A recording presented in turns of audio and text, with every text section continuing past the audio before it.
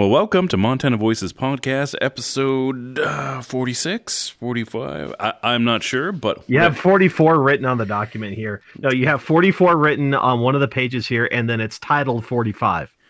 It's probably 45. They're copy and pasted from the last document.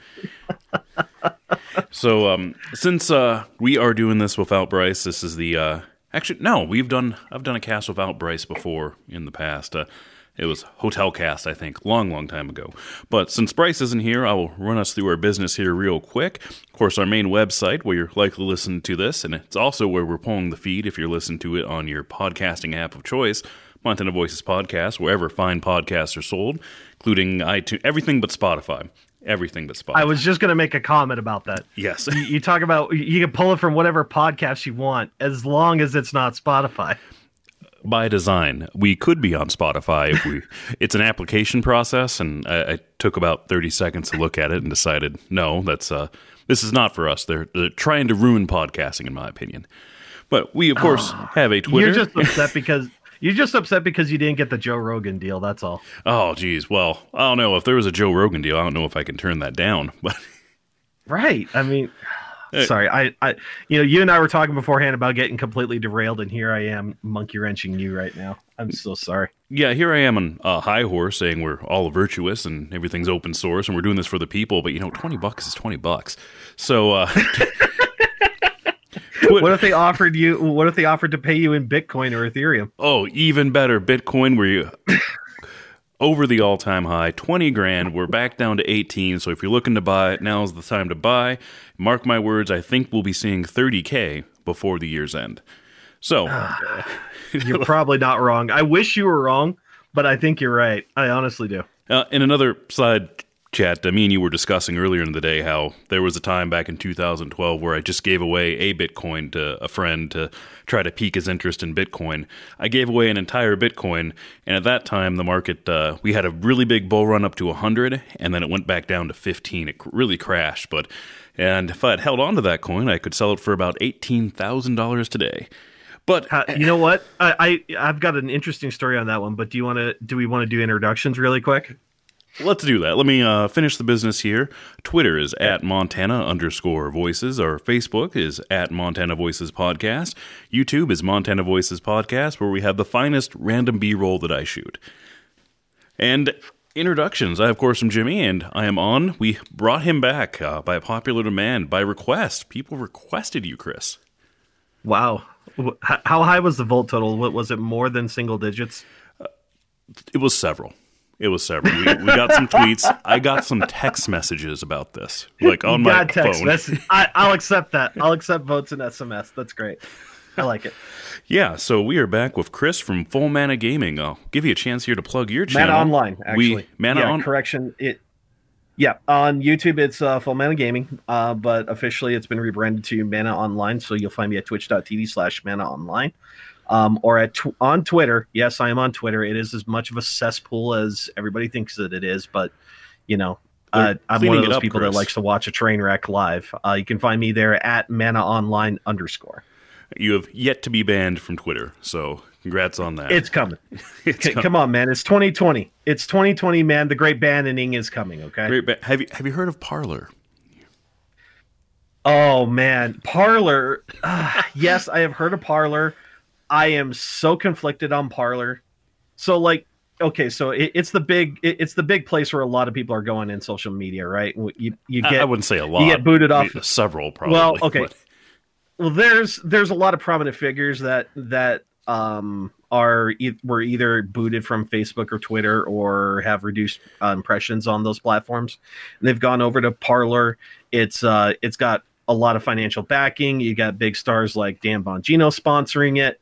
But I'm also seeing a lot of people in the coding world and security world who say that Parler's code is an absolute mess right now. And, I kind of take that with a grain of salt. I've looked at Parler. I haven't made the jump yet. I'm still kind of on the fence about it. So it's coming. I'm very interested to see where social media is going to go in 2021. However the election plays out here, right now we're in, what is it? Robert Barnes said we're in Act 2 of the play right now. So we'll see where things go with social media and such if we have a new administration in 2021. Well, who knows? Maybe we'll do the American thing where we somehow we attract monopolies here in this country, and then we decide to regulate them, like our Montana Power. See how that worked out. So let's dive into the business here, or not the business, our list. I had a few notes here about something we discussed on the last cast. I didn't have extensive notes on what it was. I didn't go back to review it, but we have the aquatic park and the election not being over, which are probably even more relevant than our current topics. So they well, in a lot of ways they are. So I mean, like recording today, we're recording at 10:04 p.m. on Friday the 11th right now, and just a few hours ago, the Supreme Court turned down the state of Texas's request to file a suit against Pennsylvania, Georgia et al. And we joined that lawsuit, right? Montana did. Montana did join, or did file an amici brief, basically saying that the case Montana. I didn't actually read Montana's document, but as it was explained to me, Montana wasn't sure that the case itself had merit, but they felt like that Texas should be allowed to at least make its case, and I felt that was fair. All right, we live in polarized times, so you're. I think you can't question these things. To dive. Go ahead. Go ahead. I was going to say, just to kind of dive right into it. There's a lot, I've been, as a person who streams and kind of I at least exist in the social media circles. I've been watching a lot of reaction to it here. And I think here's the way that I see that a lot of people are thinking that like Trump is getting skunked here. And while a lot of the lawsuits are failing, but they're not, the majority of them are not failing on merit. And that I think is the big, I think if there is going to be any chance, in my personal opinion, of there being a chance for there to be genuine healing, there has to at least be a court that at least hears the merits of the case, because they're all getting dismissed for lack of standing, getting dismissed for laches. When the Texas suit was filed earlier this week, a lot of the legal commentators that I followed felt it was roughly like 45-55 in favor that SCOTUS would not accept the case because of standing. And the big thing that I'm taking away from this is, and a lot of the people on the right now are asking, it's like, well, we hear all of these stories about election fraud out there, and I personally would love to have some of these people who are making allegations and such be put on a stand, sworn, put under oath, and be allowed to be cross-examined. I feel like if the case can't be made there, then it is extremely fair to say that they've at least been heard. And right now, that seems to be the big bugaboo on the right is that they're feeling like they're not getting heard. Now, the Texas case is not the only one that is pending right now. There are actually, the Wisconsin Supreme Court is actually hearing. It is actually I don't know if it's a hearing on the merits or not, but they're going to be holding a hearing tomorrow on the Republican lawsuit in that area there, or in Wisconsin. And I know that there's a few others kind of crawling through the courts there as well too. But I think I really think that there's something that the right needs to keep its eye on if we're being or some sort of self-reflection that needs to be kept in check here, or at least needs to be realized. Do you have anything to jump in there before I start soliloquying around there as well? Absolutely. Well, sort of the things coming from the other side, I'm obviously not a Trump fan, and actually on this cast, I get kind of far to the right because I have to counter Bryce quite a bit. But now with you on, I feel like I can maybe run through my true you colors can start here. You can start drifting back to the left side of the bank there on the river. Yeah, Bernie is my only president. I'll stick with that. Bernie can still win. Yeah, there's still a chance if our election was honest, at least in the primary. I will say that. Yeah. So it's sort of one thing for me to say that absolutely the primary Bernie got screwed twice. He didn't get Ocean's 11. He got robbed at the corner. I'm sorry. And even though a man of great integrity, say what you will or will not about his politics, I understand he uses the term socialism but doesn't actually mean an actual socialism. It's American socialism, which of course will be watered down because that's what we do. But put socialism aside, man of integrity, from any tape that you can find from any point in his political career, he has the exact same message and he's stuck with it. So in 2016, when he knew he was getting the shaft, and he knew it was not fair, and he knew that perhaps there was some standing for some legal proceedings, he tucked his tail between his legs and endorsed Hillary Clinton, and actually went out and campaigned for him. And even though those Hillary people still blame him for he campaigned hard for Hillary. Yeah, he did. And that wasn't good enough. The audacity to challenge Hillary, which I don't understand why people really like her all that much, to be honest. I mean, emails aside and Benghazi aside, just as a candidate, she was extremely flawed and with the history there, but apparently dynasty is the thing we do in America. Look forward to Ivanka 2020, what is it, 8 now? Or No, actually, Laura Trump is apparently exploring a run for Senate in North Carolina. Oh joy. But yeah. No, so the point that I was going to make is, or it was pointed out on, or I think the best take for what happened with Trump is that he got Ocean's 11. He lost the election. No, hear me out. Got Ocean's 11, or an overwhelming number of people voted against Trump, which I think it was against because nobody likes Biden. Hear me out.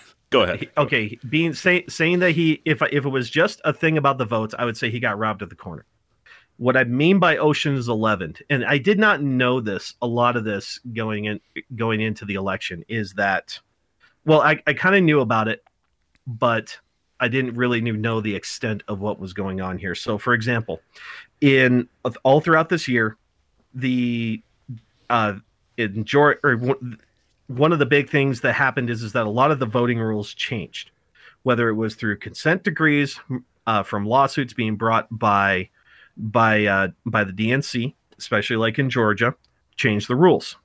Then there was the Pennsylvania Senate, changed the rules. Many of these places changed the rules, but they did so with the consent of the Republican Party. And looking back over Trump's 4 years in office, yes, he was very much the bull in the china shop, but the Republican establishment was just as happy to get rid of him as they were as the Democrats were. So it's my personal opinion at a grand level that the Republican Party at the national level did nothing really to help Trump. If they didn't sabotage him, they didn't do anything to outright help him, and he didn't really do a whole lot to help himself. Like over the 4 years in office, he made a lot of enemies, and a lot of those enemies used the system to split away his allies one at a time, until finally all he had left around him were people that are far more interested in just being in Washington than anybody else. And then the Democrats, and the last point I want to make is that I feel like the Democrats, that when they, in my opinion, gave the nomination to Joe Biden, it was a strategy. They gave it to a person who was not going to campaign, because one of the big foils against Hillary was Trump. Trump was able to go out there, smash Hillary with her record, and galvanize the base and everything again, and exploit the antagonism that was already present against Hillary. With Joe Biden, who was basically campaigning from his basement, there was nobody for Trump to campaign against, and I felt like he had a really hard time, galvanizing a lot of people who would otherwise not want to vote for him because of his very boisterous style. And style, if you call it that. I would call it ham-fistedness in everything. Yeah. But, well, like for me, I was very getting very kind of concerned with the way that Trump was stirring up a lot of animosity because he's got that Queen's attitude. Like everybody gives Trump a lot of crap for his attitude without really realizing what it's like to grow up in the boroughs in New York. That's where it comes from. And if you're basically I wouldn't when say you were the growing boroughs for Trump. I mean, it was a Europe tower. and Queens. I mean, well, I've heard the story told multiple times. I mean, okay, right. He was a rich kid, but he still grew up in Queens, and in Queens, each of the boroughs in New York has its own culture, right? He grew up in the culture of Queens. So everybody from Queens is an asshole? So, right. I mean, that's sort of what saying. I'm not going to say that. You're putting words in my mouth, good sir. You're putting words. You're saying he has the Queen's personality, and I mean, I he's know a very other people strong, arrogant, boisterous personality. Yes, which does not define everybody from Queens, in my opinion. Okay. Well, let's disagree on that one. Again, I'm going by what I've heard from people who know him. And although I will agree that people that have the audacity to not live in Montana, yeah, all assholes. So maybe can agree on that. Yeah, I think we can agree on that one. And ultimately, Trump's. I feel like the way that Trump was running his administration, especially these last few years, would be more typical of a president who's already won re-election, who's in his second term and is already on his way out the door. Right at that point, it's just kind of like whatever. Who cares? I mean, when you're not running for re-election, what's the worst they can do to you, right? Right. You're going to be gone in January. You're going to be gone on January 20th. Well, and I felt like he tried to shake up too much of the machine too quickly, and the machine just turned the process against him. It's always the machine. And it's the same machine we saw with Bernie, in my opinion. But what's that? Just real quick, yeah. We'll steer this back towards Montana here in a second. But, Sure. Well, leave it to Trump. That I don't, being not a lawyer, I don't see these cases going anywhere. I think Biden is our, for better or worse, our next president. I will congratulate Trump for the last 4 years on a booming economy that boomed despite COVID and is apparently, by the numbers, still doing awesome. Blows my mind. Well, it's like a K recovery is what it was told. A lot of sectors are doing good, but many others are not. I mean, they're kind of holding on, and I feel a bust coming up. And if you maybe look at some of the spending habits of people in the top 1%, they aren't. They're saving up for a fire sale, which is coming up, I think. So this bubble will pop, and it will pop in the next administration. And I look forward to Democrats being blamed for the economy once again. As is tradition. Yes, happened with Obama. Clinton turned it around. The good Clinton. Oh, I'll note that. But back to Montana. You got some news in your neck of the woods. Something about an aquatic park that's you see. We built our first aquatic park in the swamp, and it sank. And then, yeah. That's exactly how I explained it to other people too. So what happened here in Great Falls? It was a big thing here where they got where the city of Great Falls got a grant from the DoD that essentially foots half the bill for a new recreation and swim center. About $10 million. The idea being, so the idea of the center is that it's going to be near the base. It's going to be used by airmen to conduct their exercise trainings and stuff like that, as well as be a place where citizens of Great Falls or civilians. Civilians is the word I was looking for. Civilians can also use it as well. The idea being that this is going to be what ultimately replaces the NAT. No, it was the natatorium. Was that completely shut down? It was the NAT. Yeah, it's completely shut down. So ironically, the NAT shut down because the soils can't hold the building. So what happens is that the city gets the grant, right? They've already picked out the spot. They've already got architecture plans and everything ready to go. I understand there was some drama about that as well. What's that? There was some drama about that as well.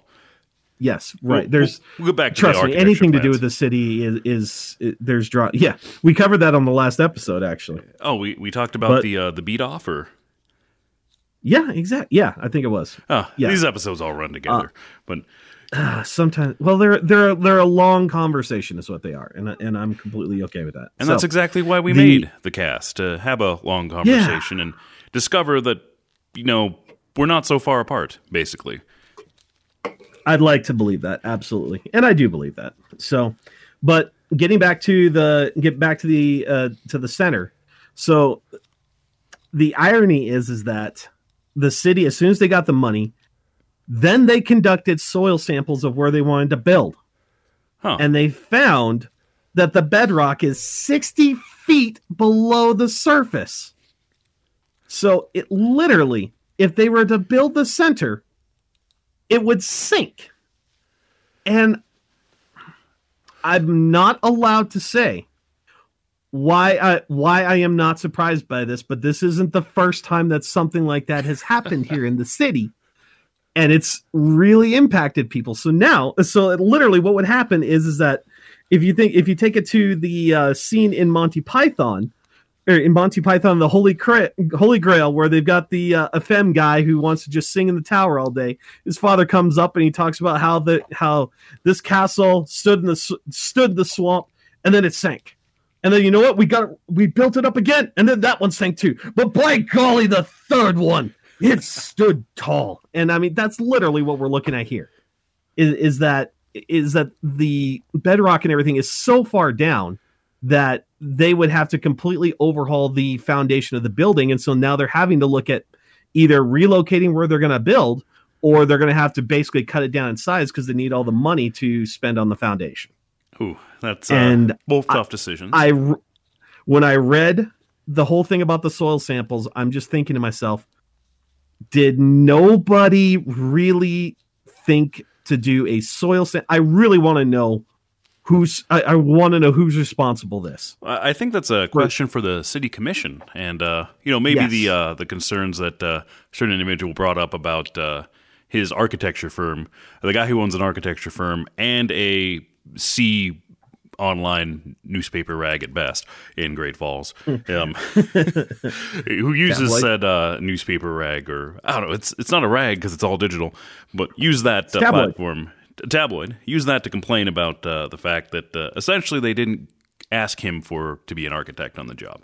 So maybe some credence to that. But that's a question for your city commission, I think. They probably dropped the ball on that. And given that Great Falls, I know of numerous areas that have had some issues with bedrock or the lack thereof, and soil settling. Clay.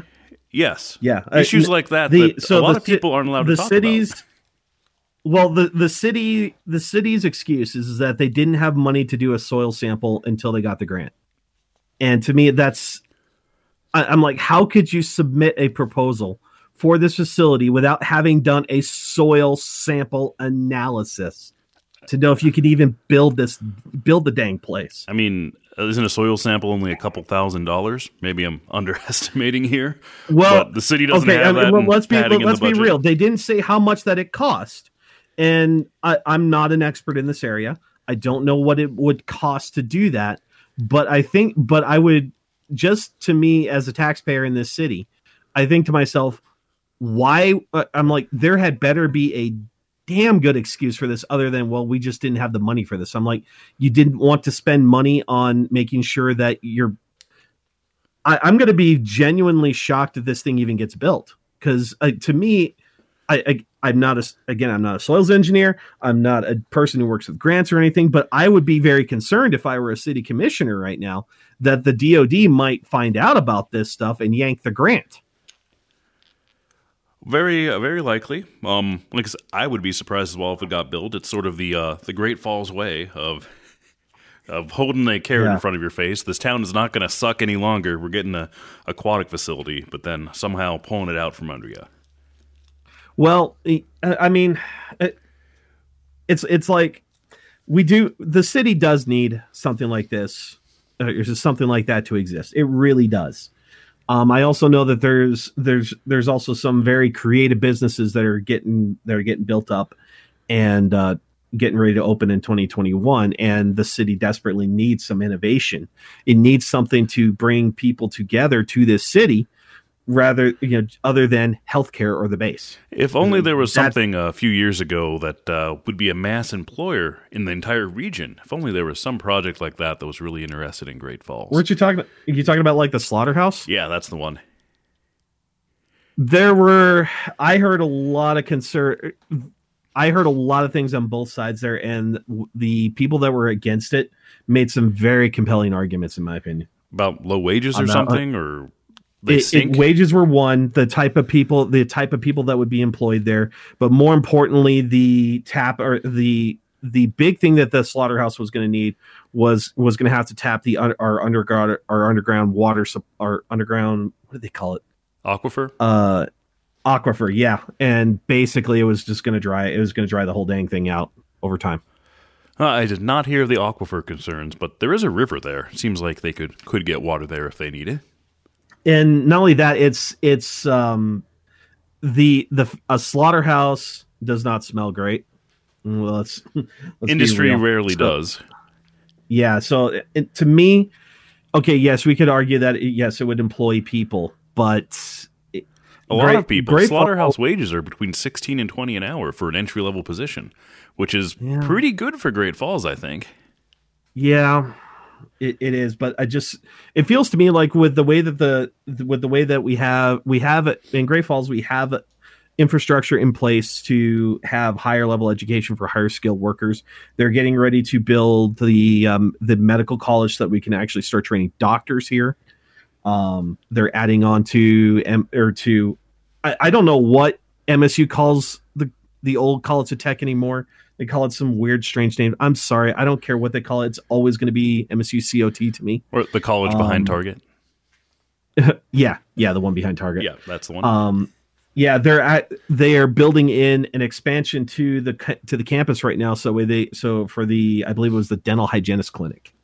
So I mean, we've got a system in place to train people, and if we had employment opportunities for them here in town, we could maybe keep them here in town, or at the very least in the state. And I don't see a lot of desire to do that outside of the medical field. And to me, that's a long-term concern for me, because then the city is going to wind up just basically drawing in people who are, if you're not working in medical, you don't come here, or if you don't need if you don't need the medical services, you don't come here. That's my big concern. Well, it is the only big hospital within a couple hundred miles, at least Tel Missoula. Yeah. So, I mean, the High Line, they have little clinics. I mean, it's big. It's Benefice is the regional medical, or is the region? If I remember right, it's called the Regional Medical Center for Central Montana. Well, since we're talking about healthcare, let's, I guess, segue into a thing on everybody's mind. What was it, 2 weeks, 14 days to flatten the curve? Which day of that? I think we're now on 250 days to to curb the spread, or something like that. And recent advisories from Bullock are every county, regardless of the count, must limit 10 or something, or 50 for a large facility, something like that, and then everybody has to wear a mask. That's going great in most places. That's sarcasm there, Chris. So, but wow, thanks for spelling it out for me. Yeah. I can't see your face, so please continue. Biden seems to think we'll be able to do a 100-day mask order for the entire country, and good luck with that. You saw how well the statewide and city ones went, or are going. Well, okay, they're, for the most part, they are okay. So this is sort of the thing. This is my concern with, like, okay, so we have the mandates in place. Just about everywhere I go, I see people wearing the masks. And I think to myself, okay, so now you're just going to say we're going to continue to do what we're doing for another 100 days. Okay, cool. I don't see how that's going to change anything that is going on right now. Well, do it on a national level, and I think states such as Montana and, the very right-leaning states might rebel on that specific point. So that I think they should. I have been a fan of the idea that especially when it comes to cases and stuff like that, rules and restrictions. It does need to be a state and county level decision. Well, now Biden disagrees. And furthermore, our new upcoming governor, Greg the Body Gianforte, says it's a matter of personal responsibility. So he likely will not have a mandate or a mask order of any sort, and would likely revoke the ones that are already in place. Is sort of the feeling I'm getting. He's only spoken a few times since elected, so far it's going great. I don't know. For me and my day job, it wouldn't change anything. If we have a different rule set that we have to follow, and it's hard for me, for somebody who has some very strong opinions about this, to say, I mean, is it doing something? Maybe. But right now, whether I personally agree with it or not, it's having an effect on the mental state of just about everyone around me. Adults, children, everything like that. My own daughter has flat out told me that she's basically at her wit's end, because she doesn't want to stay at school any longer than she has to, even though sometimes she has to stay at hands out there. And, she just does not like it, and we're holding as best as we can. And it just, like, it doesn't, I guess the point that I'm making is that it doesn't matter what I think. There's going to be people who are going to be making these decisions and telling me what to do. There's nothing I can do about it. And that's about it. That to me just leaves me feeling very helpless about this whole thing, because I knew from the moment that these mandates started coming out that they were going to be a political football. There was just no way. And now that it is, and now that we have likely have a change in administration coming, there's just a lot of uncertainty that surrounds that, and that just adds to the stress of the whole situation. Lots of stress. Montana does not have its 2020 suicide and homicide numbers out yet, but I don't predict a good swing on that. No, Nate, from what I don't have official stats in front of me here, so I'm gonna have to. I don't think they're out yet for 2020. I don't think we do it month to month. It's released a year in the future of a report on mental health in the state or something. It's not just the fact that you got to remember too that the mental health component has also come from the fact of job losses, people being in lockdown, or the people who are, like, for example, in my particular family, my wife has not worked for like over a year now.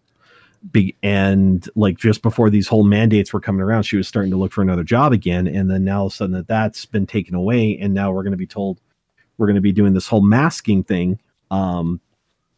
She's very much of the opinion, like, I don't, she's not sure that she can really handle that. So that creates a whole series of helplessness. But I also look at some people who work in like service industry, restaurant industry, areas where they have to, where they do a lot of interaction with the public, and a lot of those jobs are down, they're seeing a lot of reduced hours, whether we call it socialism or not. People, the fact that socialism would involve giving people money, so we're not doing that apparently. Well, and again, the big argument that I have is like the government is telling us we can't work for the good of the people. We can't work, but they're not providing a means by which for people to be able to at least pay the bills. We can agree on something here, Chris. Unbelievable. What's that? I said, are we going to agree on something here? I mean, Canada gives people through their law. I don't know if it's discontinued. I'm not caught up on Canadian news because, polite Canadians, it's a myth. Episode 30 something, but I mean, like I said, to me, it's always, like I said, I'm $1,000 a month. Typically, very much. I'm very much like the government. Get GTFO out of my life. But if the government is going to tell me I can't work, and potentially put the force of law on me to say I can't work, I say fine. You're paying my bills then. I mean, that's otherwise you're going to wind up with pretty much what we already have right now, which is people basically flipping the bird and see, it's not so much of a problem in this state, but in states like California, you can see rampant hypocrisy regarding these mandates and stuff like that. And you're talking Gavin Newsom's fundraiser. Well, there's also. Did you see the video of the woman who had it was a restaurant called the Pineapple Grill? No, I did not. She basically she had a restaurant that was right across the street from a movie shoot. She was basically told that she can't have people any closer than, or she had like all of her tables like 7 feet away, and literally right across the street there was basically a big old movie shoot going up with food tables all right next to each other, people mingling around right next to each other. And it was just, it was like, there was no better example for people to say hypocrisy. Well, Montana had the same thing happen. I mean, really, or not specifically with movie shoots. I understand what they're doing. It's California. Hollywood productions are a big money maker and an important part of their industry. Yeah. Tourism in Montana, it was the same thing to why Bullock didn't shut down the borders, why he put in this, order that you couldn't enforce, out-of-staters quarantine for 2 weeks. And nobody did that. Yeah. Nobody did that. And so an order that wasn't checked, wasn't enforced, and there was no penalties assigned for it either. So, I mean, it's just, why bother? Like the thing. Yeah. So we had to pander to the industry for this state.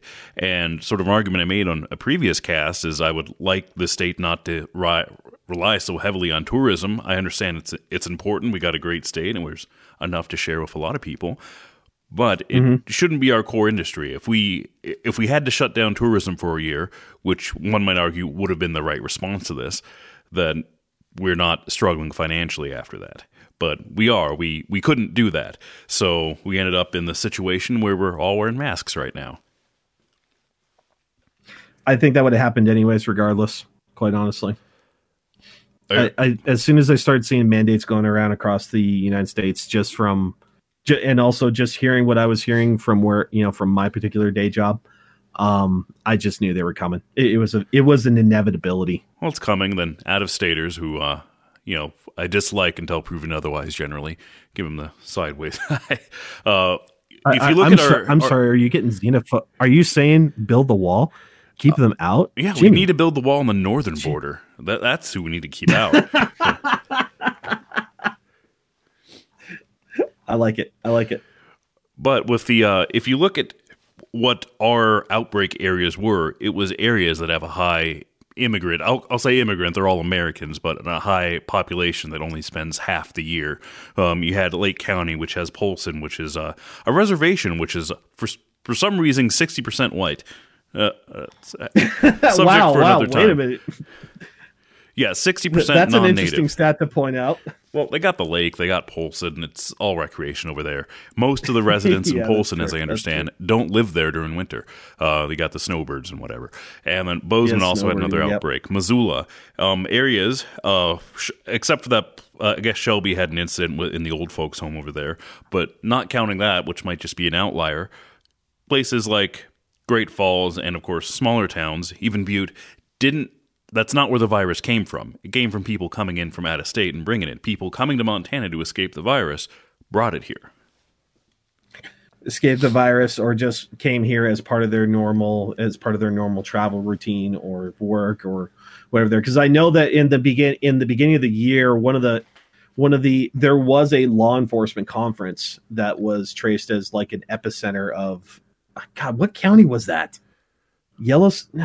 Yellowstone County, I want to say it was. Was it Hill County? There was a big fest up there in March. Yeah, it was. The reason why I point out is because it took that.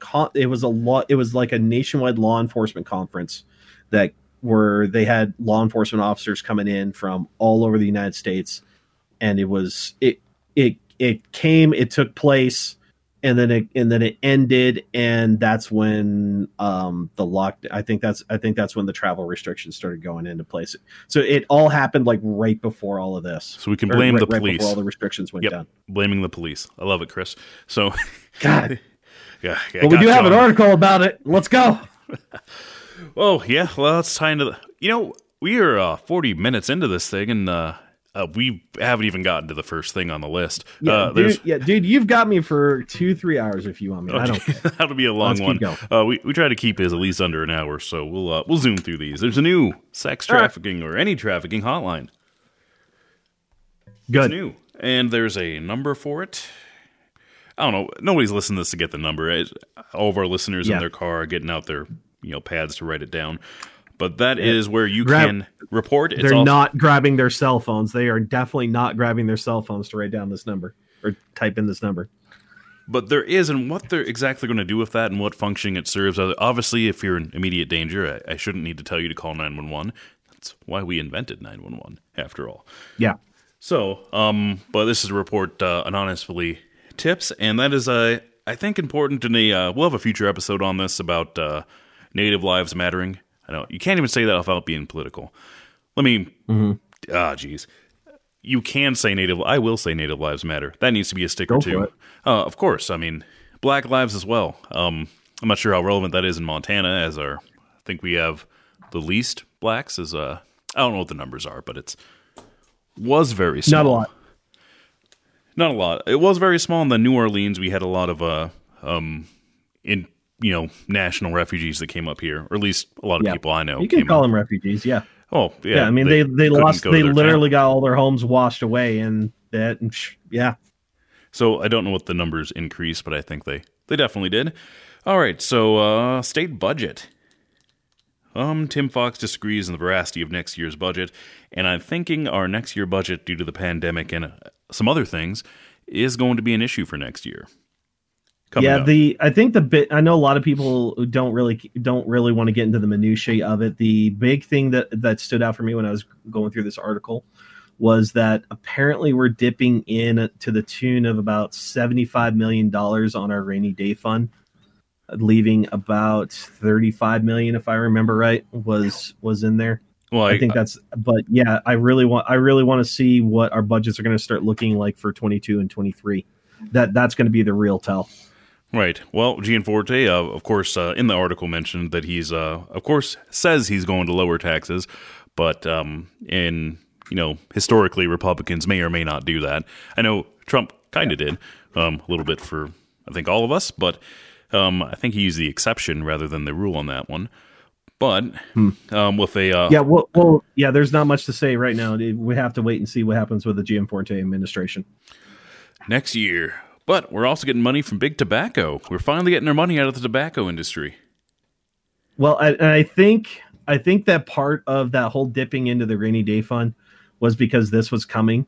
So you might see the headline that says that more than $50 million, quote unquote, more than $50 million arriving before next year's end will help pad Montana's budget. And I thought that was earmarked for health things and the advertisements. Yeah, and teen smoking prevention. But you got to remember, they can kind of fudge them. I mean, if they bring in $50 million right from this settlement, then they can shift $50 million from somewhere else to replace the funds or something like that. It's accounting games is what that is. I was surprised that we're still getting money from tobacco. I thought this was handled in the 90s, but well, it stems from because like when there was that big lawsuit back in the 90s about it, this is like a settlement that forked from that settlement. There was like one master agreement that basically said the tobacco companies nationwide were targeting kids and stuff like that, and then each state Marlboro Man, the cartoon, was targeting kids. Really? Yeah. How funny is it to say that right now in this day and age when literally you've got influencers on YouTube hawking all kinds of stupid crap at kids. And like these companies would love to get away with what I see some of these influencers on YouTube and such are showing. Something I never understood is influencing, and I guess people just need something to worship, I guess, because they attract themselves to these figures. You know what? If you want to keep this under an hour, then we can, and then maybe we can revisit this on another episode. But yeah, I would love to talk to you and the audience there about basically about the influencing industry and kind of my experience with it. All right, real quick on numbers here. I guess $10 million of this $50 million that has been withheld from us, which we're getting interest from them too, is going to the general fund. A lot of it's going to CHIP and tobacco programs and such. So what was that state budget rainy day fund. That what was the number on that again? I think I think they dipped in about 75 mil, if I remember right. So 10 million I'm actually trying to look isn't a small trying to chunk look of for that. the number right now. No, it's not. It's and it's considering that something. Montana has to have a balanced budget, if I remember right. Well, I thought all It's- states have to have a balanced budget. We're not the federal government. Yeah, We don't have our own presses. yeah. Money printer go brrr. Oh, that's what we did this year. Oh, yeah, we did, because what is it? 24% of all dollars right now in circulation were printed in the last year. Whew. Well, that doesn't bode well for inflation. No, We'll see how it that does works not. out. No, it does not. And I think I really would I'd say people really should be paying attention to what's going to happen here in the next year or so, because like I said, it is a fact that I think the official number is 24% of all American dollars in circulation right now were basically generated during the last year here. And it's usually anywhere between like 3 and 7% is the usual number. That jumped up to 24. So yeah. So it's a good time to buy Bitcoin, is what you're saying? I think it's too late to buy Bitcoin, honestly, to get any kind of like return value out of it here. It's the genie is out of the bottle and the time bomb is ticking, because you can't, just as a general fiscal policy, you can't keep printing like that at some point in time. There's going to be an inflationary bubble that's going to pop, and everybody is going to get hurt by that. That's scary. And if when that happens, I think instead of per the conversation we had earlier, Bitcoin's now worth a little over 18K. Yeah. We'll no longer have those discussions. A dollar it would be a dollar's worth. It'd be the other way around. Yeah. So, or it would be the Venezuelan wheelbarrow to buy a loaf of bread, whatever their currency is over there. Yeah. Look at what happened in Venezuela. Oh, it's a different topic. Different topic. So to circle back, one last note: the reason why the statewide hotline number is important is because at a national level there were 11,000 cases of missing persons reported. Those hotlines have extremely long wait times. And so now this hotline is set up specifically to help Montanans to basically cut down on the call volume. They're going to the national level. And then in theory, because it's being reported to a Montana state agency, those reports can percolate a lot quicker. And then we can all be woken up in the middle of the night far more frequently with those Amber Alerts on our phones. As annoying as they have been at times, I should probably narrow it down a little bit. I've gotten some for eastern Montana, which I'm very far away from. So yeah, but well, it's all based. Aside, if I remember, it's based on your NPX. If I remember right, your area code and exchange. Huh.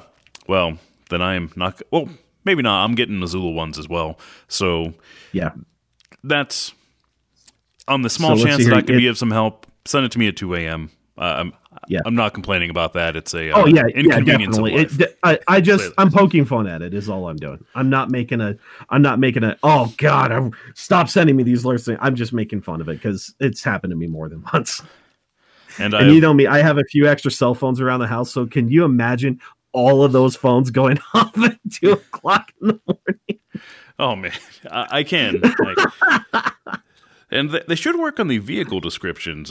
You get stuff like, it was a white SUV or crossover. It was like, well, there's a lot of car guys out there. Are they not getting these details? And it's like, oh, no, it was a Chevy Tahoe, definitely the Z71 with the limited slip rear end, and I think it had the big block. And so are they excluding that info from us? Or because that would be more helpful for me.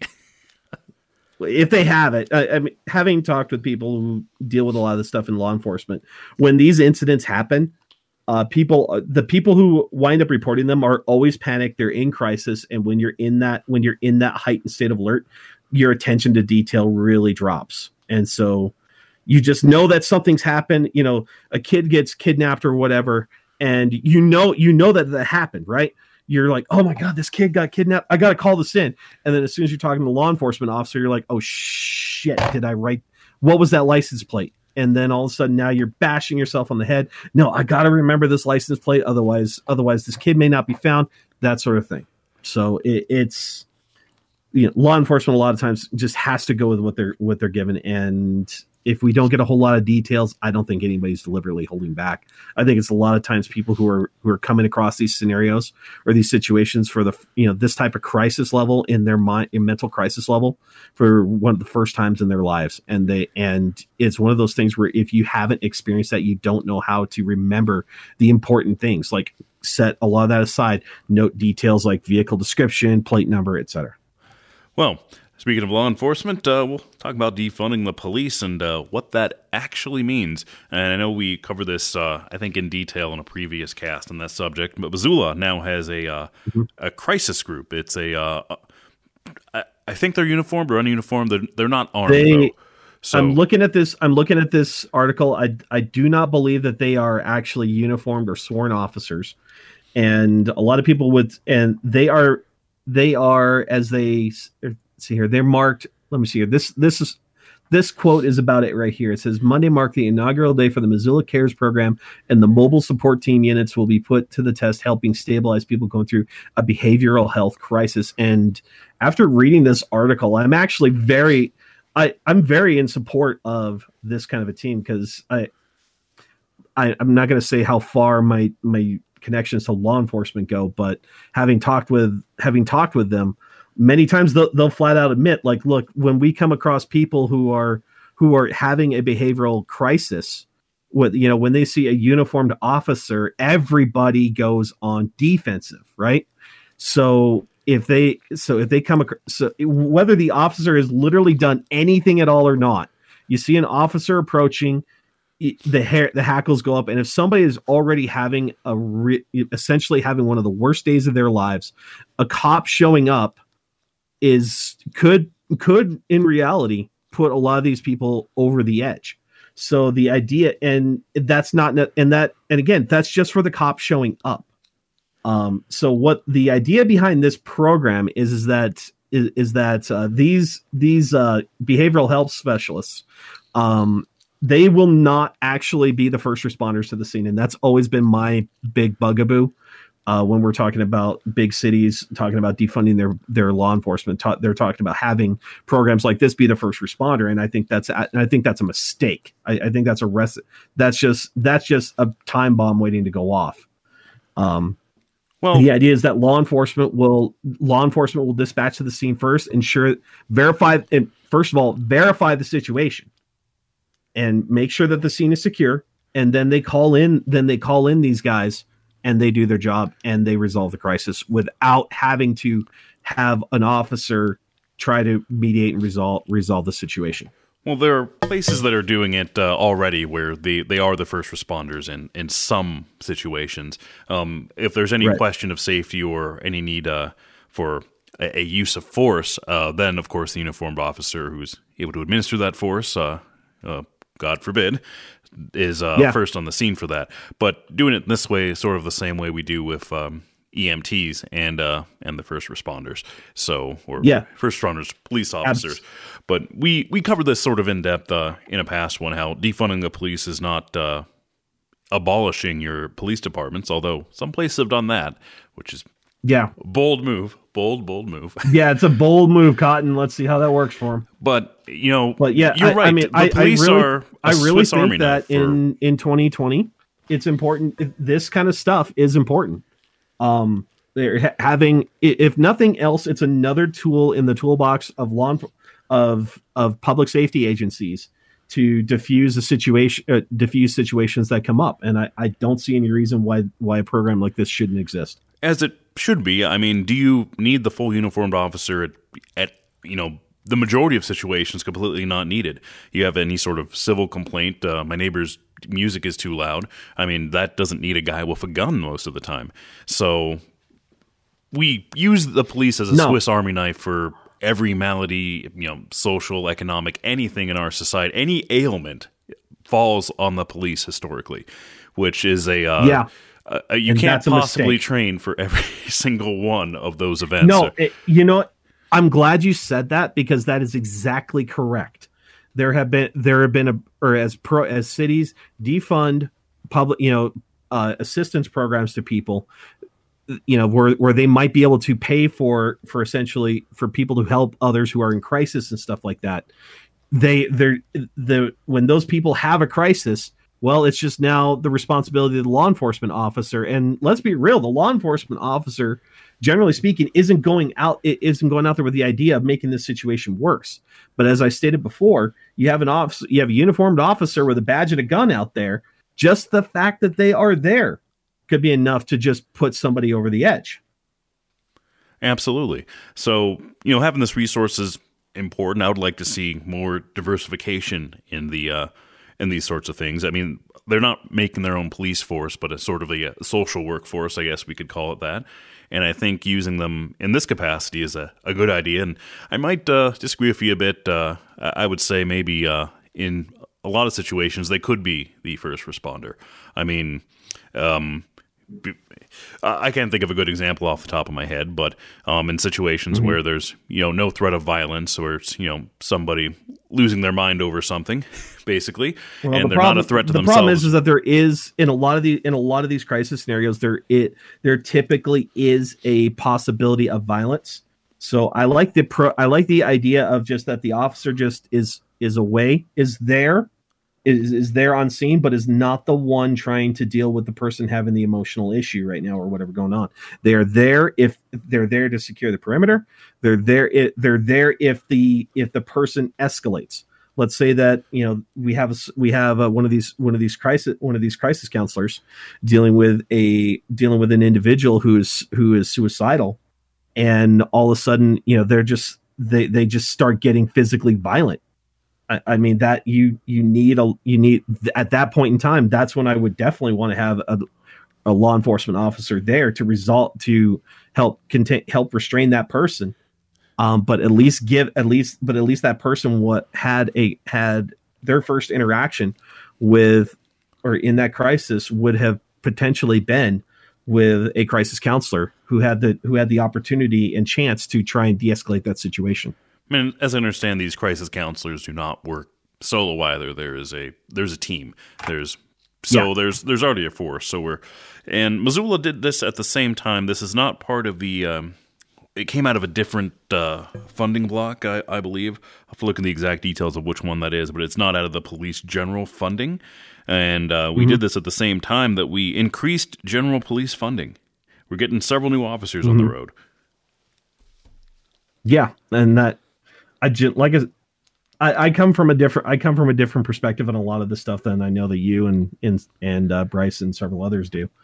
But generally speaking, I don't see a problem with that. And that's the big thing is that when it comes to police funding and actually getting officers on board, it takes so long to get an officer trained that if you don't have the funding to keep officers coming in at the rate that they're retiring or moving to other agencies or something like that, you're going to wind up with a scenario where you're going to have inexperienced officers being put in these scenarios, and it's not going to end pretty. The new police force, but wages, we've discussed that previously as well. I think Missoula for first year officers close to 60, and Great Falls is above 50, and that was a point.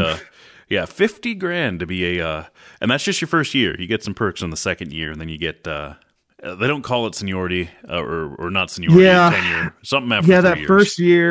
first year, you're FTO. You're running with your field training officer, so you're not handling that. You're not doing it on your own. But that's a decent wage, and this is less of a problem in our areas because $60,000 and 50 respectively, right around there, is not terribly far off from the average wage in the area. So the people that are in that community, the officers are in that community, are the ones policing that community, and it makes sense. Yes. But you get to impoverished areas, reservations are an example. Areas. Metropolitan and very depressed areas like your very rundown Detroit and other areas where the police are making that wage and everyone else is jobless. It's no longer your people of your community taking care of your community.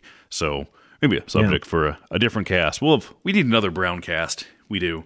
I've got a number of my Brown talking points going on. So Oh man, But God, there's I wish you didn't keep these things under an hour, man. I could keep going with you like this for a long time. But there's a lot to discuss. For example, the reservations have taken, statistically, the majority of the COVID cases. I guess a long period of the federal government literally trying to kill you, and then sort of trying to kill you in roundabout ways, wears you down over a couple hundred years. So, no, it's true, and trauma. We have found that trauma can be expressed in genes, and so if your I believe it. grandparents had to walk the Trail of Tears and watch their children and grandparents die in front of them, freezing to death with no food, that manifests in the next generation in health and sometimes social or mental problems. So, not to say that they're most of them incredibly resilient, but not say that that's consistent for everybody. But they have found that genetic trauma is a thing. That's some recent genealogical things we discovered. So, with that, and as well as the general condition on a lot of the reservations in the state have led, I think most of the cases in Cascade actually came from Browning at one point, if I'm not mistaken. So, Yeah. I don't know the breakdown of the numbers because there is no breakdown of the numbers, but I knew of at least about 10 and possibly more natives from Browning that were actually hospitalized over at in Great Falls, and they only got benefits over there for inpatient COVID, I think, right? That other place doesn't do it. I don't believe that the clinic I don't honestly know if the clinic hospital has taken any, but I know that Benefice is basically the default for a lot of the majority, if not all, of the COVID cases that are coming in. Well, I just thought they were the default for everything healthcare over there, but that's it pretty much is. I mean, I have a gripe about that other place, but what's that? Said I have a gripe about that other place, but that's a personal one, not anything relevant. But okay, not to say I'm a fan of any hospital. Yeah. I'd hope to never be in one, but that's yeah. Anyway, let's As I understand it, the clinic is a lot more just people who are they're not now. I know that they can take emergent cases, and I know that they have. I do believe that they actually have an emergency department. But I mean, let's be real. Benefice is the Benefice Hospital here is pretty much the one that a lot of these cases are coming to. They're just because they're already set up for it. They already have an entire ward for it, and they do have the capacity to add more if they need to. So, all right. Well, let's see what other topics we got here, and we're over an hour. Why don't we? I think we covered all the time pertinent news, I guess. Do we have something about bears? Usually something about bears. There's Tent City, something about Great Falls hitting the big time. Is that important?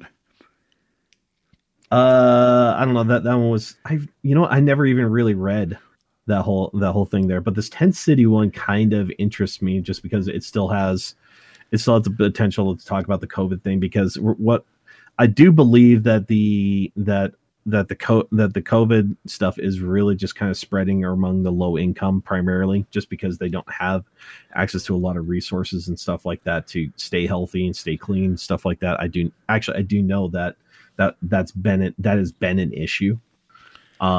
Well, so I don't know about that breakdown. If COVID made any sense, yeah. you would be right. If COVID followed any trend that we knew, we would see the homeless, the impoverished being the majority of the people that had it, followed by the people that have to be exposed every day, those essentials, those grocery store workers that see hundreds, if not thousands of people a day. We would see the outbreaks, spreading like wildfire within those essential industries, but that has not happened. And we're not sure why.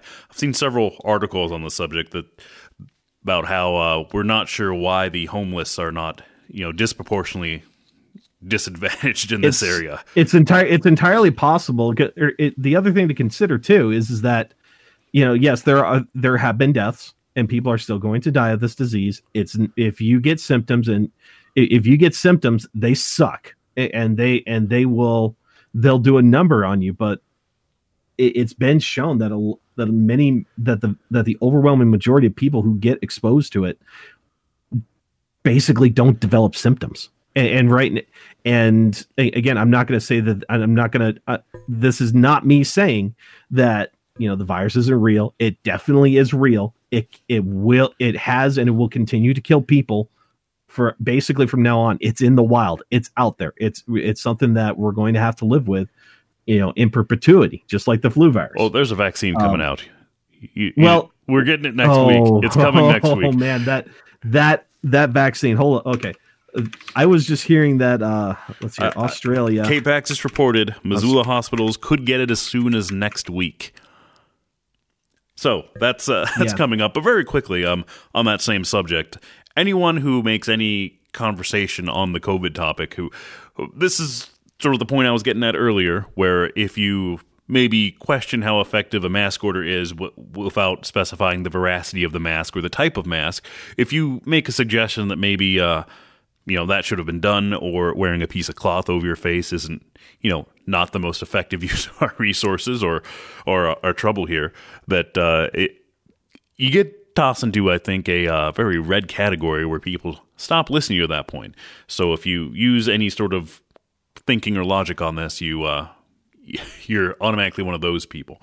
But also everything I hear, anybody who ever says anything about masks or anything, or questioning numbers or talking about numbers, that same phrase comes out of their mouth. Oh, the virus is real. It's a real thing, and people are dying. Every single time I hear that over and over again. And you're right. Hold on. Say that again. I want to play back what I just said, and I want to see if you got me quoted correctly here, or if I stuck to the red playbook here. Hold on. Oh, you have a playback option? No, I don't. I know you have a controller there. I just didn't think you had it set up here, but no. You guys have told me to turn the soundboard. Keep the soundboard off. Oh, Chris, don't you dare play with that soundboard. You do that, we're going to do bad things to you. Is what you guys told me. Yes, and we're a serious podcast here. All serious here. So all serious we'll get back to the vaccine, but we were talking about homeless and how they are apparently, or so I've read, not as affected as we thought they would be, nor the impoverished. Which is good. I ultimately don't want any one particular category of people to really be affected by this at all. I'm glad. I'm really glad, because that was a big concern earlier in the year here, is that we were going to want is that a lot of communities are going to wind up with people who are low income, and generally not in very good health. We're just going to be absolutely overwhelming the hospital systems, and I think that perspective has been lost in a lot of this discussion. Is that the 15 days to slow the spread was just meant to prevent the hospital systems from getting overwhelmed. And I think the other part of that component is that a lot of people just never really realized how full hospitals typically run anyways. Well, it's a money-making venture. Of course they're going to run it, 80, 90%. Extra space is lost money. I'm not even talking about that. I'm talking about, like, one of the numbers that people look at is ICU capacity. ICU capacities are typically pretty high. I just in general, they are. But what they were afraid of is that let's say you had a 40-bed ICU facility. And typically you're running 34, 35 of those beds full, right? I'm not quoting any specifics here. I'm just putting up an example for the sake of the example. All right, because this makes no sense to me. Real quick, I hear conflicting stories about these same facilities. Like, you'll hear, I'm just going to use KRMC, who renamed themselves. They're now something different. Did they? Really? Yeah. There's KRMC, and it's KRMC followed by whatever specialty, like home options or remedial health or whatever it is. So now I don't know. It didn't seem important to include, so I didn't include the article.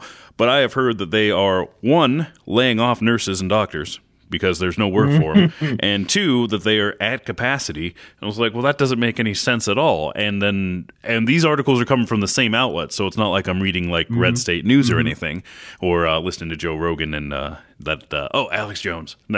I'm getting news from real sources that are reporting seemingly conflicting advice. God. Did you listen to that one yet? Yeah. It was a wild ride. Man, dude. Okay, let's not get into an Alex Jones tangent, because you and I could just go back and forth for an hour. just talking about Alex Jones. I had to install Spotify to listen to this, and I did, and then uninstalled it afterwards. I've been harassed by multiple people saying I need to listen to this. They fact checked him in real time and all that. Yeah, they did. They did. The first 2 hours are pretty good and entertaining, and then Alex Jones gets a bit too drunk. In my opinion. Yeah. So you can stop about halfway through. He's been on... Yeah, okay. I'm not... Go on. Continue your story before I completely derail us. So, you're right about the capacity. I mean, it is a, like it or not, a for-profit business. I know they... So they're not going to run it with an overly excessive capacity. You're going to run it for the needs of the area. But using your example of that... I understand you just pulled out of the air 40 beds or whatever, because that's what the area generally needs. So they're not going to run a surplus of capacity. So there's not a whole lot of wiggle room in the case of a pandemic such as today. Yeah, and so when people look at the numbers that are published for these hospitals and stuff like that, and are just wondering why the bars are going right versus left, just they're going more right than they're going left. You have to take it with a grain of salt, knowing that the majority of these cases at least in the ICU stuff, they're not COVID related. These are people who need intensive care for other reasons.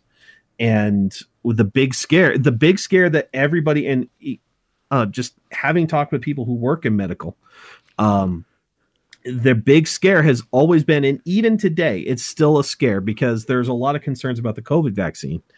That let's say that we have that same 30, 35 capacity, or 30, 35 occupancy right now at 40 beds.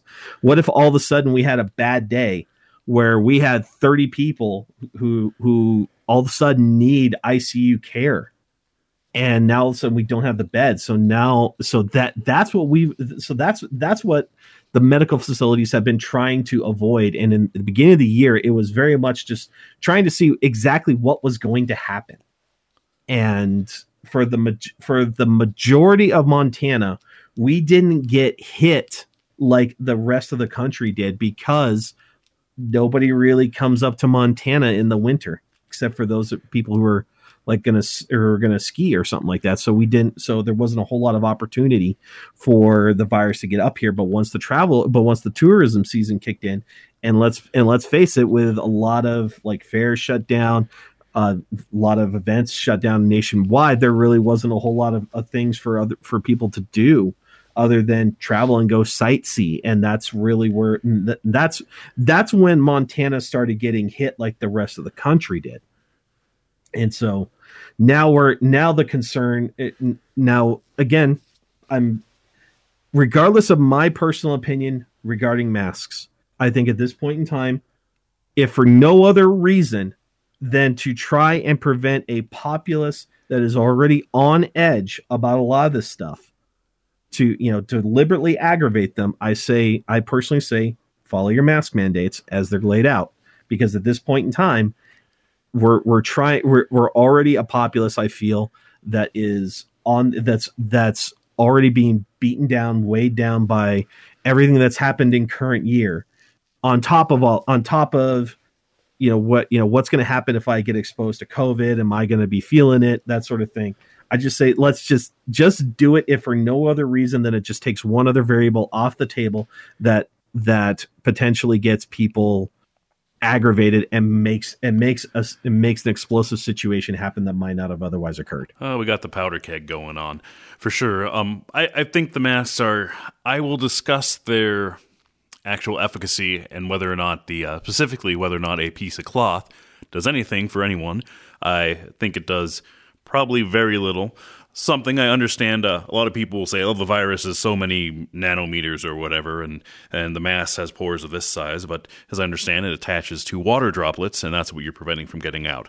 So just logically, I can see how that would work, but also I can see, I don't think it is the end-all solution. It might be part of the solution. No. But, the figures show that in areas with masks, such as, everywhere, and I guess all of California as well, that there is still an issue with transmission. In areas where there were lockdowns, the numbers went down, but wasn't exponential, and it wasn't one-to-one correlation, I should say. So it's not, you do one thing, you wear masks, you limit your group sizes, you don't go to church and everything, and the numbers stop, because that's not how it works.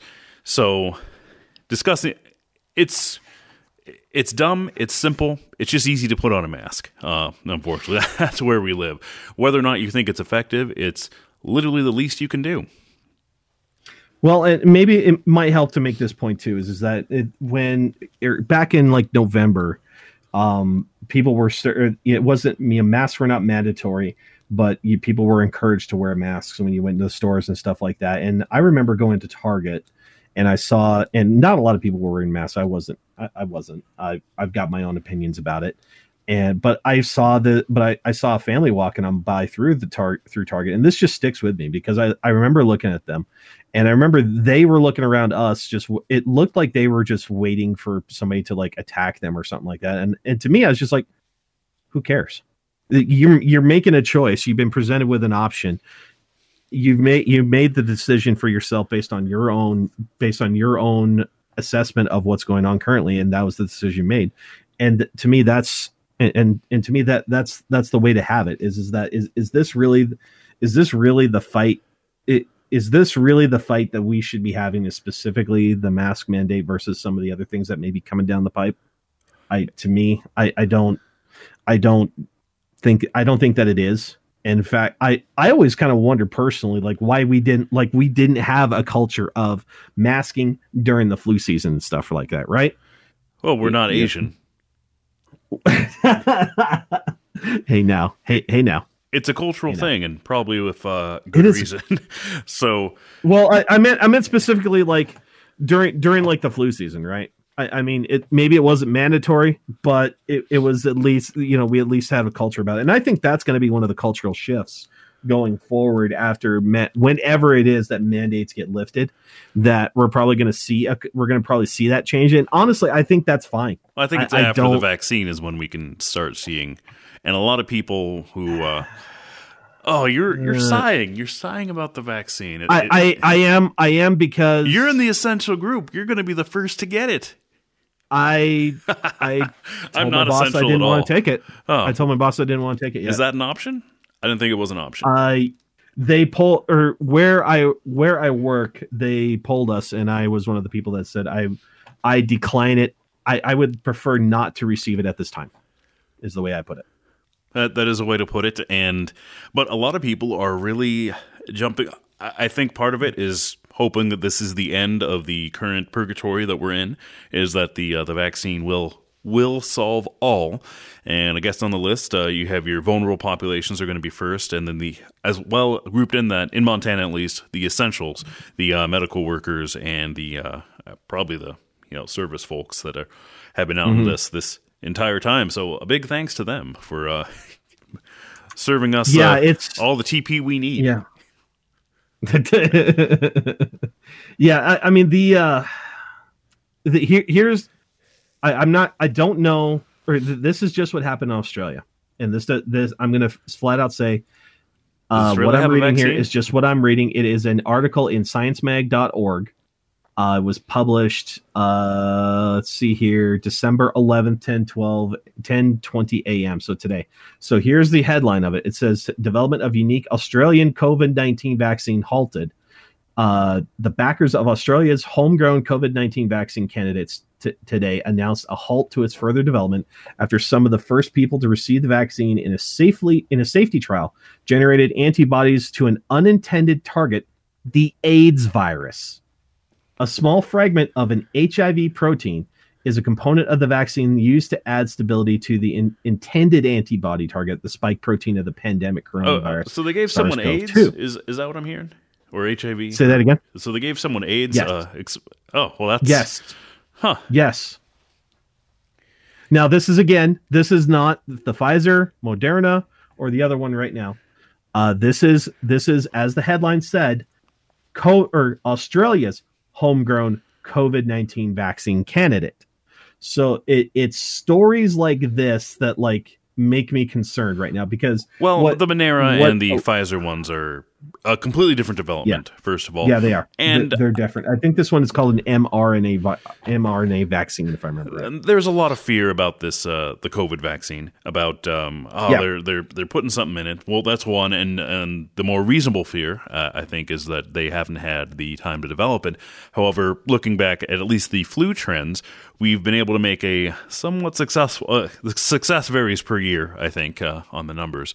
A flu vaccine for a ever-changing flu virus, a completely new one, and this is in the flu family. So the American healthcare industry being able to develop a vaccine for a flu-like virus within a year is completely within the realm of possibilities. So maybe that. I think it is, but I think that's an apples to oranges comparison, because the flu shot, and I think it needs to be distinguished as that it's the flu shot. It's not an actual vaccine. It's meant to help you develop a resistance to what is expected to be the flu strain for that year. The COVID, it's a very educated guess at best. The flu shot's been around for a while. The basic formula has been around for a while. It's been worked on over the years. We're talking about an expedited vaccine that we're basically the people taking it right now under emergency use authorization are what's called the phase 3 trial. Now I've made the personal assessment that, having looked at all the risk factors for it and considering my own personal health, I put on my little survey that I did not want to receive it at this time, because I based on what I'm seeing, I am not a potential, or I'm not a high risk candidate, or I'm not a high risk individual for contracting COVID. I could still do it, but I could always beat the odds, and then buy a lottery ticket, or buy the Montana Millionaire lottery ticket. But I want to. It's not that I want to. It's not that I'm expecting there to be issues with it for the most part. I am certain that there are going to be some unintended reactions. I want, as somebody who is not in an immediate need for this vaccine, I want to see what happens with the people who are in immediate need and are willing to take the vaccine. I want to see what happens. I want to see, generally speaking, what happens with those people before basically deciding whether or not I want to get it in a subsequent round. Well, let's say very, I guess, conservative approach to that. So, but if you're told to get the vaccine, barring unfortunate circumstances, then I'll have to do it. If my employer requires that I get it, I'll have to get it. And what if Montana tells you to get it? Or the federal government? I think this is what scares me about that, right? Is that we already have case law that has gone through the federal courts where basically people can turn down vaccines and stuff like that if they have, I think one of the exceptions is genuinely held religious beliefs and stuff like that. I I believe the idea of mandating because this is my perspective on it. If the government tells you to do it, that you are required to do it, the government is doing it at the barrel of a gun, because that is the power that they have to enforce their rules and laws. They can cite you, they can arrest you, they can jail you, and if you may wind up dead resisting the government. That's just the way it is. And I feel like a government that is saying our entire population must do this, what kind of precedent does that set for other things? That's my concern. Well, I'm with you there. Well, there's one. That's the point I have made numerous times, that every single minuscule, dumb, jaywalking, maybe even stupid, maybe even wrong law on the books is enforceable by death. Every single one, including this one if we mandate a vaccine. But I think the more likely route is they will make your life nearly impossible if you choose not to get it, such as you can't send your kids to school, you can't go to a public gathering, maybe even to go as far as, you don't need to travel if you don't have a vaccine, you don't need a driver's license. So that, I project that will be likely the route they take. I would say that whatever political group makes that a rule, don't be surprised when it's applied to other areas. To me, that is I really don't want to get into that because that argument, because that's a whataboutism argument, in my opinion. Not about what about. It's what we do right now with the vaccines that we have for polio, smallpox, and etc. If you don't but have I don't them, have to have a polio have. vaccine to travel between state lines. Not yet, but your kid has to have it to go to school, and there's no way around that. Yeah, you are correct. So then, where does that stop? Where does it stop? Well, so far it stopped there, thankfully. Well, we're the country of freedom, So that to me that's the ultimate question is what are we going to say you can't do if you don't have this vaccine? And right now I think we're so hyper polarized right now, and I feel that hyperpolarization has spawned a movement that says basically, because like what do they do? They're doing like in China right now where you have to have an app on your phone, your government, basically your government issued cell phone, your government mandated cell phone that you have to have. And in order for you to board a train or do anything at all, you have to present your QR code or whatever that shows that you've had this vaccine or something similar there. And I'm like, is that, to me, if they can do it for that, then I would say don't be surprised when eventually over time another political ideology comes into power and applies that same logic to something else. Well, that's the same thing I said during the Obama years, where when he was met with an opposition from the Republican Senate and House and seemingly not able to get anything done, he almost directly said, well, I have a pen and pad. And then he really started an executive order stream. And the precedent that was set, and that was challenged and proving that he does have that authority in that regard, eventually got into the hands of Donald Trump. So great while you're in power, maybe not so. Think about 4 years into the future, at least. Correct. Who is in charge? Who holds the reins?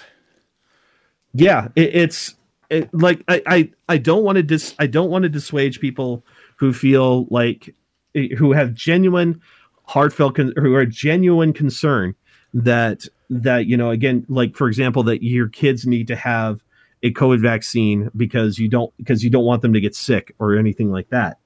And I feel like that sort of thing needs to be put up for a debate, needs to go through process, and it's going to get challenged. It's going to get put through the courts. But I think that is the process that needs to happen.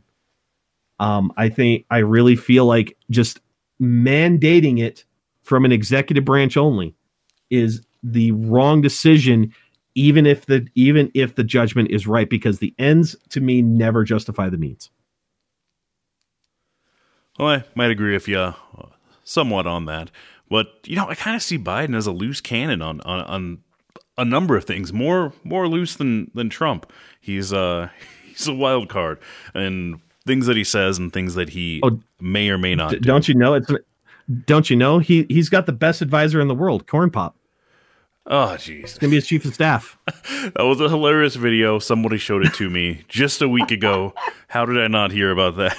And if I say get off the board, you get off the board. Oh, yeah. I mean... They used to drag their knives along to get them all rusty along the street, along the curb. What a different time. It's... For those that don't know, look up Corn Pop YouTube. It's hilarious. It's Biden Corn Pop, speaking Joe Biden YouTube. Very off the cuff and just being hilarious on this subject, and make your own. It'll fall into whatever worldview you already have. I guarantee it. So, yeah, I think that's the best way to put it. And like I said, there's two different camps here. There's the side that says, well, you don't have a right to get, I have a right to not be exposed to whatever you got there. And then there's the other side that says, well, you can't make me do it. Both sides are wrong.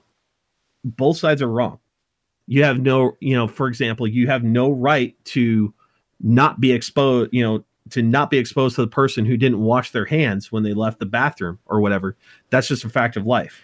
And as you so adroitly pointed out, and I feel it's a very good point to be made, is that, for example, in order for your kids to go to public school, there is a series of vaccinations they have to be up to date on.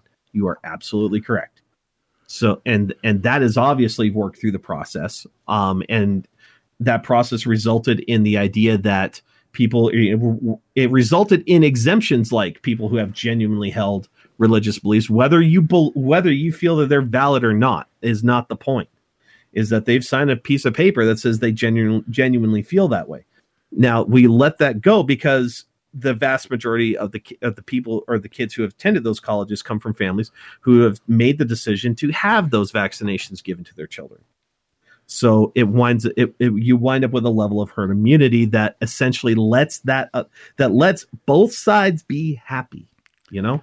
Well, you'd think, just mock each other from afar. Real quick, the mind is a beautiful thing. I mean, you talk about washing your hands when you're in the bathroom. And I don't know if you ever caught yourself forgetting, but think of how many times you've forgotten your car keys in the house, not taking your cell phone with you, small stuff that gets filtered out by your brain that you completely forget about. How many times have you not washed your hands after number 2? You don't know. Anyway. You don't want me to answer that question. Oh, you have numbers. I have the hugest of numbers, the most beautiful numbers. Anyway, well, let's, I guess, end on a gross topic. We're about an hour and a half into this. It is always a great time with you, Chris. This is why we brought you back by popular demand. Hey, as I'll come back anytime you guys want me to come on back. I'm absolutely happy to come back anytime. Well, but since we forgot to completely do this last episode, I remember pointing this out to you at the end. I said, you guys did not let me plug anything at all. And I tried to sneak it in there a couple of times. I will give you the platform right now. So again, you can find me on YouTube, youtube.com. I think it's /c/FullManaGaming is on there. On Twitch, I'm at twitch.tv/ManaOnline. I'll have our, probably by the time this goes up, I'll have a new schedule for streams and stuff like that. So you can interact with me there. I'm also on Twitter at ManaOnline _. All right. Well, that concludes what I think is number 45. Coming up next week, me and Bryce will be back on the platform. We are going to be together on the road, but in the same spot. What a time to be alive that'll be.